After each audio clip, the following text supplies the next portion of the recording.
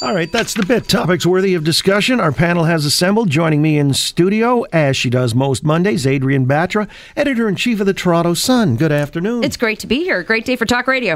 Thank you for that, Adrienne. Nice to see you here. Mike Van Soelen is a principal at Navigator. How's Mike? John, I'm doing great. Fun to be in. Okay, well, that's it. And Kim Wright is a VP at Hill and Knowlton and an ardent New Democrat. How's Ardent, and so many more things. But happy Monday, John. Happy, joy. You know, your Prime Minister says it's a good day for Canada. It's a great day for talk radio. He doesn't have a bell, I do. But he probably does somewhere in that office. There's a lot of things he doesn't have that I do. But listen, here's what I wanted to ask. Since he said it was a good day for Canada, I'm looking at this deal just on the surface. I mean, time only allowed for me to drill down so far. I'll throw it around the horn in a basic general question. Makes me wonder what the fuss was all about. I mean, anything stand out for you, Adrienne? Yeah, a few things stand out for me, John. We don't have any of that sort of virtual signaling of language that the Prime Minister and Minister Freeland were talking about in the first place. I think that the overall deal that was done was good enough. I'm proud that Canada has a deal. I'm proud that we stuck through it and we've got something on the table. And I think that's important. There will continue to be more devil in the details as we see, the Bank of Canada, for example. John was watching this. The markets are stable right now. Are they going to potentially look at maybe hiking interest rates again in the coming year? How is this going to affect the average person? But right now on the surface, things seem, good enough. So I just think that that's what they should have stuck to, was just the dollars and cents with respect to our economy, not bring in sort of these social issues that really just sort of poked the bear, being President Trump anyway. So moving forward, I think lessons learned, and good for them for getting it done. And we'll continue to monitor how this will ultimately affect my bottom line and all of our bottom line. All right. And that's why I asked, what was the fuss all about? It seemed like it was a lot of sound and fury signifying very little, Mike. Yeah, no, I can understand how you come to that conclusion, that we should have just given it a new name 18 months ago and said we were done. Look, I think it's a day to say that the federal government did a good job in a difficult negotiation against a White House that's pretty unpredictable. They managed to work through a bunch of key issues. I think they held their ground on stuff that was really important with respect to the auto sector. They gave, and I think everybody had been saying that you can give on dairy. Like, we'd all like a little bit more affordable products in the grocery store. So they did well there. They got the dispute resolution mechanism in, which was critical.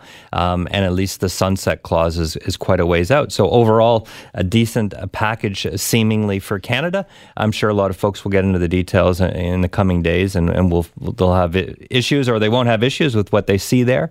But it's a day to say that the federal government did a good job. All right. Kim? I think it's always important to have a trade agreement with your largest trading partner. I think everybody will agree to that. And frankly, I grew up outside of Windsor, so I have a lot of friends who are both farmers but also work in the auto sector. And for them, it's important that they're able to build these cars, transport these cars. But also there were a number of products that were getting hung up in this trade battle and this trade dispute, everything from the spirits industry to aluminum and steel. So I think once we start to unpackage this, what does this look like? What does this really mean for people in these factories and in these communities? I think we'll have a lot more to say. But again, having a deal done with your largest trading partner is always a good day. On the steel and the aluminum, I think there's a moratorium on that now, though. And that was my understanding of it too, as was prescribed from the information that we were given today. That was going to be, because President Trump was talking about doing that, and it was going to be arbitrary. But it looks like that is on hold for now until he changes his mind. Well, if he does, or which he very well could, as we know. But and this is the other thing. If you project out now today, again, nobody's really drilled down on the detail. We keep saying that, but the long game. Some are submitting that Trump was playing a long game here, or Lighthizer, 5-10 years down the road. Will this deal accrue more to their benefit than to ours, like, or be equal? I guess it's hard to speculate, but was there something in there that suggested we were anxious for a deal, and so we kind of got played? Did we get outmaneuvered in the long term? I haven't seen anything that would, allow me to credibly sort of say that. I wonder how they did in reality, and I wonder what the trade experts and others who look at the deal, what they will think of it. And I've seen no evidence that Donald Trump is playing like a longer game than anybody else. I think this was about having a political win. He said NAFTA sucked, and he wanted to get rid of it. He's got a new deal with a different name on it, and he's going to go into the midterms and say it's the best thing ever. Well, in effect, I mean, the deal they put together with Mexico that we're now signing on to had to do with content quotas in terms of manufacturing. And Kim, I guess, being from the left side of the ledger, the $16 an hour minimum wage guarantee for 40% of the workforce on the autos that are coming into the United States or Canada. I mean, that elevates the labor cost, but it also guarantees that the jobs won't automatically be funneled down to Mexico because they're being paid 50 cents an hour. Right. When you start to level out the cost of labor, then you start to look at all the other component pieces that make Canada and Ontario a very attractive place to do business, including our education and our healthcare system. And those are the types of things that employers are looking to, and what places like Amazon have been looking to when they're looking at putting in new head offices. We've had a lot of new head offices being approved here in Toronto. Shopify most recently, Microsoft. This is all good news of how do you balance out the labor market writ large. And when you take out that very low labor cost out of the equation, Canada stacks up quite well. Amazon's got to be clicking their heels. More deliveries coming now that the threshold for duty-free has been upped from $20 to $150. Trump would hate that, though, because he hates Bezos. Yeah, he does. And also Amazon has been, sort of a scofflaw when it comes to their taxes in different jurisdictions anyway. But I think it's worthwhile exploring sort of the notion with respect to the auto. President Trump is going into very contentious midterm elections come just over 1 month time from now. And I still maintain that the Republicans are probably going to gain seats in the Senate and will hold on to the House. He is now afforded the opportunity to go into the two states where he turned from blue to red, hadn't been red since Ronald Reagan, in Wisconsin, Michigan, and say, "This is what we've done for you. Look at the deal we've got. We've elevated those minimum wages of the $16, and not only that, they also increased the percentage of what the actual development of the car has to be as well, 75%, which is a win for the United States." I think overall, when you look at this, any negotiation, regardless of if it's NAFTA or USMC or anything, you're going to concede certain things and you're going to gain certain things. Right now, I think it's a bit of a wash. I don't think that we got a lot out of this. I also don't think that we sold our souls either. Well, the one component that sort of comes up now immediately, because it was anticipated that we'd give up some of the dairy protection racket. And so, but Chrystia Freeland, who was saying that, they're going to get some kind of compensation for this. Is that owed, Mike? Well, I don't know where the farmers, I think, will get some compensation because they have bought into a system and paid into it through quotas and other mechanisms to be part of it. So when you change the rules of the game, there often is ways to sort of back it out.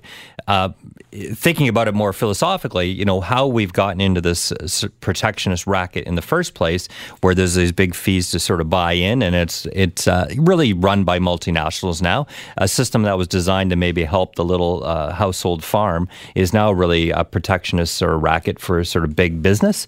And but yeah, sure, that's where they find themselves in. They've changed the rules of the game, and they're going to probably have to pay their way out. And because it was so politically sensitive for them, they want to do that. They want to try to make people whole, even though that the agreement has changed with the U.S. Right. And well, in Quebec, of course, they've got their election taking place today. And I saw the leader of the Liberals in Quebec, Philippe Couillard, saying on the weekend that, the protection of the family farm is sacrosanct and there would be nothing. And none of the leaders actually suggested anything that would compromise the status quo. So it's kind of a political decision as much as anything, isn't it, Kim?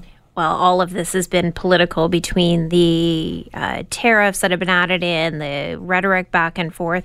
But look, this was a very good day for the Trudeau government. They got a deal done, and they were getting hammered on not having a deal done for weeks and months. And now that they've, and frankly, President Trump saying the other day he wasn't going to negotiate and he wasn't going to meet with Trudeau. None of those things really helped Trudeau. But ultimately, we have a deal, and you have to have a deal with your largest trading partner. We have too much goods going back and forth. We have too many people, frankly, going back and forth over the border that we need to sort a lot of things out, including how we deal with cannabis, which is the next conversation on borders. All right. Well, cannabis, there's also beer, because that came up with the Kavanaugh hearings.